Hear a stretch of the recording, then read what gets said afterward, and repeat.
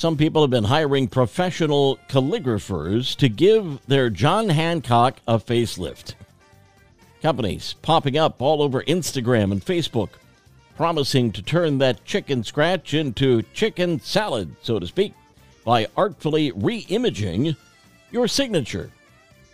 The services aren't cheap. They cost between $10 and $60, including an artsy set of initials, but it's up to you to learn how to draw them. I'm just fine with mine. When cops in Missouri pulled up to a car crash, they got quite a surprise last weekend. The car involved the General Lee, one of the replicas from the Dukes of Hazzard. The orange 1969 Dodge Charger's hood and bumper badly damaged. The two people inside were taken to the hospital. Over the years, there have been 309 General Lees, and this one's likely out of commission. Ever wonder what time it is on the moon? Probably not, but the European Union does. Now, the government over there wants to assign the moon its own time zone. They're looking into establishing a common lunar time ahead of a bunch of international missions to the moon, but it won't be easy.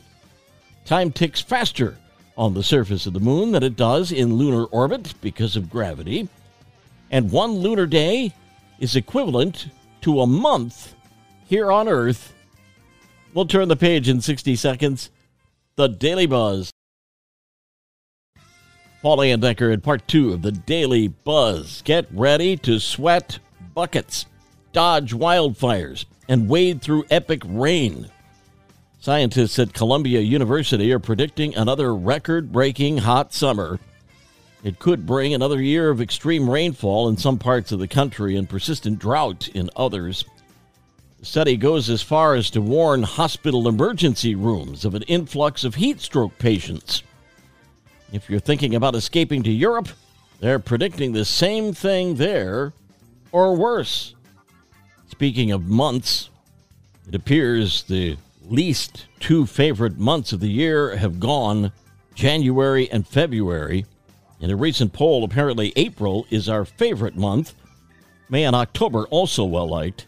Seems people appreciate milder weather and the months that start new seasons. The only non-winter month that people are a little sour on, August. Maybe it's the going back to school thing or getting tired of summer's heat.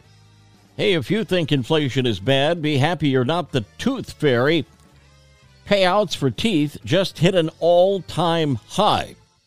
And now the tooth fairy can't go out and pick up a tooth and a dozen eggs for $10 total. Delta Dental's 25th annual Tooth Fairy poll has just come out, and they found the national average is now $6.23 per tooth. That's up 87 cents from last year and $2.20 from 3 years ago pre-pandemic. Kids in the South get the biggest payouts at $6.59 a tooth. Kids out west next at $6.25. Then in the Northeast, $6.14. Midwest is lower at just $5.63 a tooth. Over the past 25 years, the average tooth fairy payout has surged 379% from $1.30 to $6.23 per tooth. At this rate, by 2048, the tooth fairy will be leaving a whopping $30 under the pillow for a single tooth. My goodness. Knucklehead news out of China, where a family living in the mountains couldn't figure out why their dog was eating so much and how it learned to walk on its hind legs. Turns out it wasn't a Tibetan Mastiff. It was a bear. They had raised it for 2 years without knowing. The 250-pounder is now at a zoo. Kind of explains why he would go through 3 boxes of food a day.